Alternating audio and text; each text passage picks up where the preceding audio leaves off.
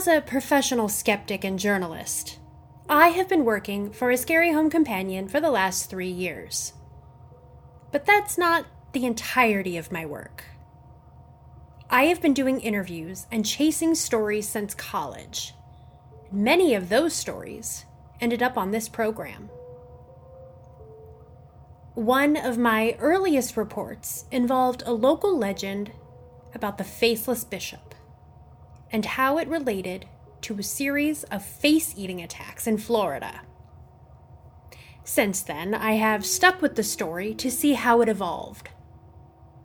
I was surprised to learn that the Faceless Bishop is not merely a local legend.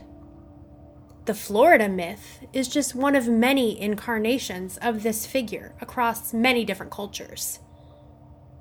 Recently, it has returned, using social media as its platform to torment young people.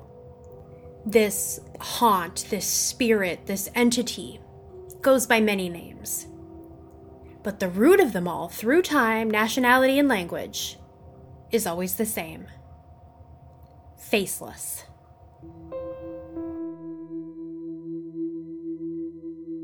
Drinking whiskey in the kitchen and telling scary stories around the fire. Music, monsters, and mayhem. Killers, cannibals, and cults. Fearful fiction and furious fact. Tall tales and terrifying truths.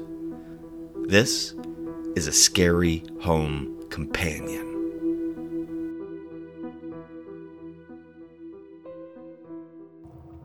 Before we explore this new iteration of the faceless myth, the one that uses social media as a weapon, we need to discover its origins. The first mention of faceless is written in Latin. A Roman noble writes a plea for help from the church, as his sister has gone insane.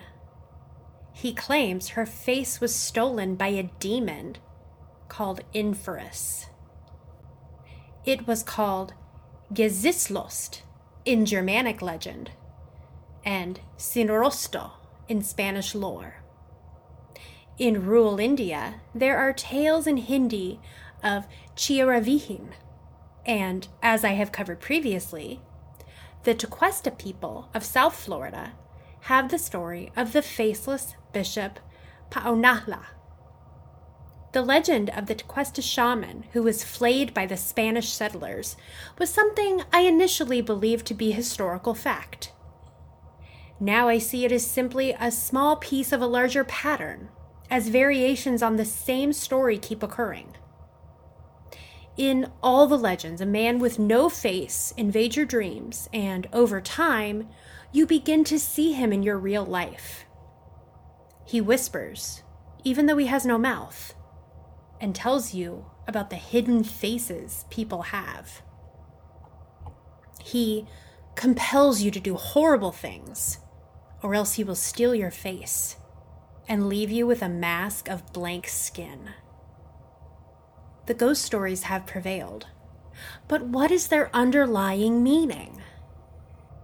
When stories cross culture and language, it belies a universal meaning and applies to all people. Our friend, author Charles Pepperweather, has written a book on this very subject. It's called The Psychology of the Ghastly Ones, and I had the chance to ask him about Faceless. When we think about the face, we think about looks, but really this is all about identity. What we look like to a certain degree is who we are. More so for some than others. Well, yes, but please, let's reframe this in a more primitive way. In the earliest days of man, we lived in groups and tribes. If your own people couldn't recognize you, this would be a tantamount to a death sentence. I see. So in that case, losing your face would literally cast you into exile. Quite right. Our looks, our identity was the key to survival, especially when anyone who didn't look like you was considered an enemy, which is still true today, I suppose. That explains the long history of this legend known as Faceless. I don't like to personify this mental illness as an entity. I know, Charles, but for the sake of expediency, we need something to call it. And the name that comes up throughout the centuries and across multiple languages is Faceless. This is true, but increasingly I hear of faceless referred to as if it is alive. It is not. It is merely shared delusion. Shared delusion, shared by many over the decades. The more dependent a society was upon physical appearance, the more reported cases of this malady appeared. Particularly with women, isn't that correct? Yes, it is, Marianne. In many societies where women were dependent on men for survival, which meant they relied on their feminine wiles, the ability to procreate in their looks, a woman losing her beauty would be a most dreadful nightmare indeed. Is that why you think that reports of faceless incidents are increasing dramatically due to social media? Most assuredly. Our physical appearance has always been important to us, for survival reasons as well as the biological needs, of course. But today, our appearance is also our brand. Being recognized, being famous in one way or another is the end goal for so many young people. They do not wish for fame as a means to rise to a greater destination. The fleeting fame itself is the destination. With that in mind, your face is how the world sees you and how you see yourself. The societal importance, the social media presence cannot be understated. And so, if you lose your face, you will be invisible to the world. You can't be internet famous without a face. It would be like you didn't exist at all. As it was long ago, if the people of your tribe can't recognize you, you will be exiled, a fate worse than death. Is it any wonder the children are plagued with the old nightmares? The same legend that allegedly inspired the face-eating cases in Florida has a new twist to it. It is now targeting the most vulnerable young people, those who depend on social media for a sense of identity. This extends beyond influencers or even dabblers on Facebook and Twitter. There is a growing subculture of people who base their entire lives and even careers on online revenue streams. For these people, YouTube views and Instagram follows are not just a point of pride, but keystones to their identity.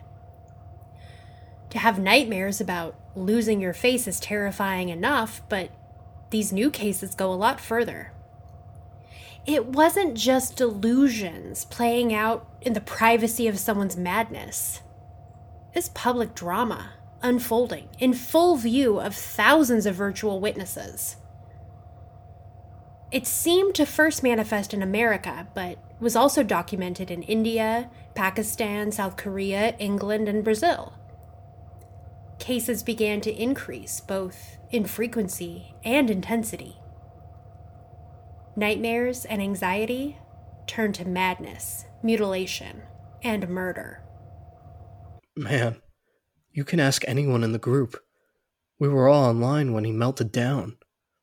First his feed got all crunchy, right? It looked like his face was gone. Not cut off, just all smooth and shit. Funny thing was, the background looked fine. His shirt looked the same. Just his face was different. Like a badass Snapchat filter, right?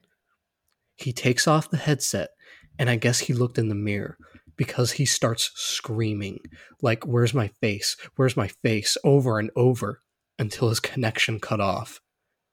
After that, I don't know. He was gone. Never came back online. Were this a case of people believing their faces were taken, then it would be a matter of mental illness or delusion. That is not the case. These meltdowns were very public, but so is the visual proof of what caused them. Public photos and videos all have the person's facial features scrubbed away, rendered into smooth, blank skin. The other parts of the picture, faces of others even, remain unchanged. It is just the victim who has lost their face. The outpouring of attention from this makes the pressure on the victim all the worse. By tormenting the person publicly, Faceless adds humiliation to the suffering. In the age of TikTok, is there anything worse? My cousin was really into makeup videos. She used to watch them. Then she started doing them herself. And she was good too. Beauty makeup, but with a goth edge to it. Real dark stuff. Eyes smokier than you ever saw. One night, she messages me with some pretty insane stuff. She was talking about how we are all wearing masks, and none of us have faces under the masks. I showed it to the police after, but it was all just crazy talk. Then she posted that picture. Her last picture. Her same amazing makeup, but it was on a blank face. So smooth. No eyes, no nose, no mouth. Just pale, empty skin with makeup on it. And the caption read, "Help me." I drove to her place. 3 hours away, felt like longer. Out of respect for her, I won't tell you what I found. Faceless is not a delusion. At least, not entirely.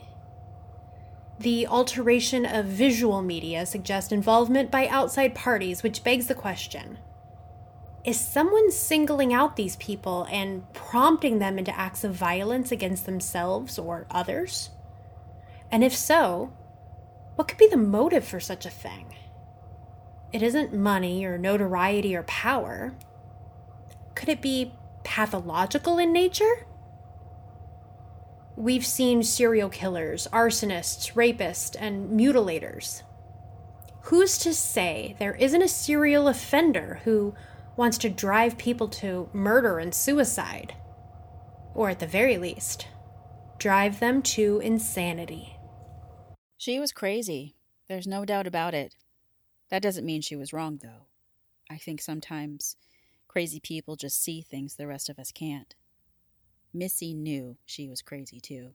She had some intense dreams, and it got so bad she felt she was dreaming when she was awake. I would come to her apartment and sit with her all night sometimes, but it got to be too much for me, you know? I feel bad saying that now, but it was a lot to handle. She was scary. She showed me all of her social media accounts. Someone had used a filter or a program to alter her pictures and erase her face. Every last picture, her face was gone. It was creepy, yeah, but it didn't occur to me that a ghost did it. The next time I found her screaming, she said her face was gone. The nightmare man had taken it. But I was right there. Her face was fine. Her reflection was fine. It was in her head. If this is not being orchestrated by someone, perhaps Faceless is an urban legend run amok, a self-fulfilling prophecy that is spread by word of mouth. This is not a one-time event, nor a one-time cluster of events. Faceless reports continue to rise in Japan, India, Brazil, and the UK. But the fastest of all is here in the United States. The story spreads easily because it is the worst nightmare for so many people. The more the story spreads, the more it repeats and mutates. The more it leaves the dream world and sets up home, right here in our own world. The guy I was seeing, he sleptwalked. I heard him debating if he could cut my face off or not. He told me later that in his dream he was talking to the no-faced man. You may remember him talking about that at the trial, too. A few months after that night, he attacked the next girl he had started seeing. Cut her face up pretty badly. He said the no-faced man made him do it. Here's the kicker. 2 years later, that same girl starts visiting him in the mental ward every week. She says it's because she found out he was right. She says it wasn't his fault, that the no-faced man is real. I wouldn't believe it either, but I heard it myself, right from the horse's split mouth. If you are curious as to why you haven't seen more press coverage about the Faceless incidents, that's because it occurs in a victim pool that most people don't care about. The young, counterculture, the Gen Zers, they live their lives online, making entertainment, literally using every aspect of their lives as entertainment. So, when they make a dramatic pronouncement, it's hard to tell if it's real or a put-on. Deep fakes have become so common that no one believes the altered pictures are real, nonetheless dangerous. Although creepy and realistic, people assume a deepfake is just another trick of photo editing.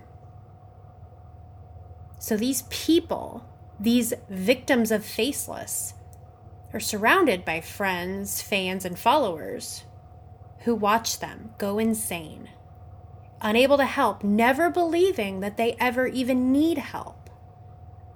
And the victims are so thirsty for attention that when something horrible happens, people dismiss it as a cry for attention. Faceless hides in plain sight, right under the surface. It steals your world and remains invisible and untraceable to everyone but you. Could this be an elaborate hoax, a product of internet culture run amok?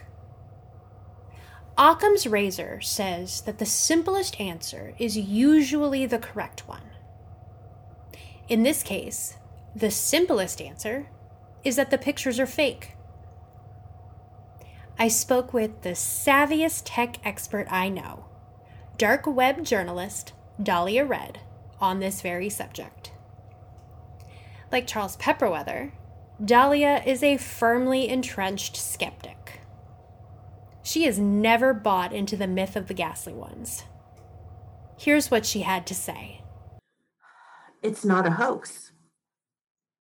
I was sure it was a hoax. I wanted it to be a hoax, but it isn't. You devoted an episode of your show to Faceless. Oh, I did. Months ago. You've heard it. You know what I found. So explain why you're so convinced that it can't be a deep fake. It's a problem of time. I mean, do you have any idea how long it would take to alter so many pictures? That's not even including the videos. One person couldn't do it. You would need a team working for months. God, maybe years. Okay. Why couldn't it be automated? A filter program to change the pictures? Marianne, because the work is too good. I mean, shit, you've seen Snapchat, TikTok, Facebook. How good are the filters on those? Well, I mean, as a joke, they're fine. Yeah. And how good are the pictures you showed me? These? They're no joke. Believe me, I put a lot of them under the microscope, so to speak. Tore them apart. I mean, I couldn't find a single reason to think that they were fakes. Which means, if they are fake, it wasn't a program that did it. It was someone better than me with this shit. And girl, I'm good. Does the official DRO report have anything at all to do with your opinion? The DRO report that says it is a hoax? Yes. As a rule of thumb, if the DRO says it officially, then it's bullshit. It's not true. I mean, I wouldn't be surprised if they're behind it somehow. But based on what I saw with my own eyes and my expertise, the pictures and the videos, they're not faked. They're not altered. You don't believe the supernatural theory nor the hoax theory. So, what is your theory? Marianne, sometimes I find answers. And other times, I just ask the questions. The images are not hard to find. You can see screenshots of the altered photographs with haunting blank faces. For the record, I don't recommend that you do. There is an eerie quality to them. If they are fakes, let's face it, they probably are. They are masterworks of the macabre. But they are widely available. I have scrolled through thousands and thousands of such archived photos myself.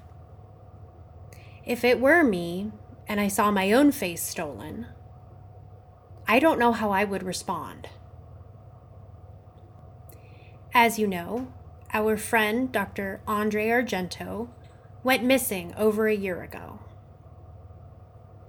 I would have loved to have him here to discuss this, but in his absence, allow me to read an excerpt from one of his published papers where he talks about Faceless as a demon of no particular purpose. Like all of the ghastly ones, Faceless is an archetype. The figure persists because it is so easy to ascribe existing phenomena, dreams, and feelings to it. The ghastly ones are adaptable, consisting of a few simple details, familiar in so many ways that they continue to exist in our minds throughout generations. The stories, the legends, are the weapons of the ghastly ones. And stories need rules. But these nightmare people are not bound by such things. They are chaos incarnate. Faceless is not faceless. It seems to be built from pieces of the lore of the skin weaver, the mirror man, the woman with the split mouth, and the surgeon. Just like the people it haunts, it is searching for an identity. It is desperate and seeks out the desperate. It finds those emotionally unstable people who depend entirely on their looks, and he takes it from them. Beyond this, ascribing it rules or meaning or a specific history only serves to play its game and make it stronger. End quote. Is that what I've done here with this story? I imagine Professor Argento would say so. Professor Pepperweather would say, we might have helped some people here today. I know what I believe. What do you believe?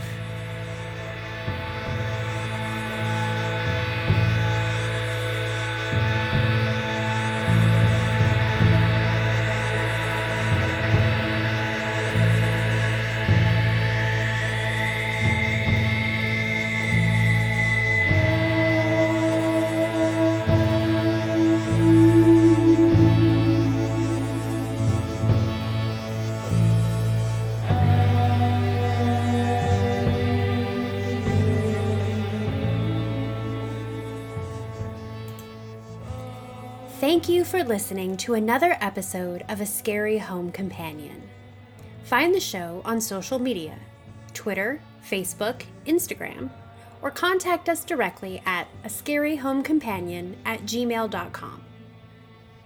For more of my research and reporting, you can listen to Ghosts of the Devil's Triangle, The Nightmare People, The Ravenous One, and Chasing Ghosts. A bonus investigation called The Psychology of the Ghastly Ones is available exclusively on Patreon. This show was expertly produced and edited by Jeff Davidson, with guest voices by Buck Rogers and Ashley Webster. And from Pathos Productions, Anne Hurd, Elaine Weatherby, Lycan, and Diane Casanova. Music was provided by Jazar with Faceless, Silver Pines with I Believe in Magic Dreams, and Chelsea Oxendine with the theme music. Links to all of these amazingly talented people are in the show notes. Thanks for listening.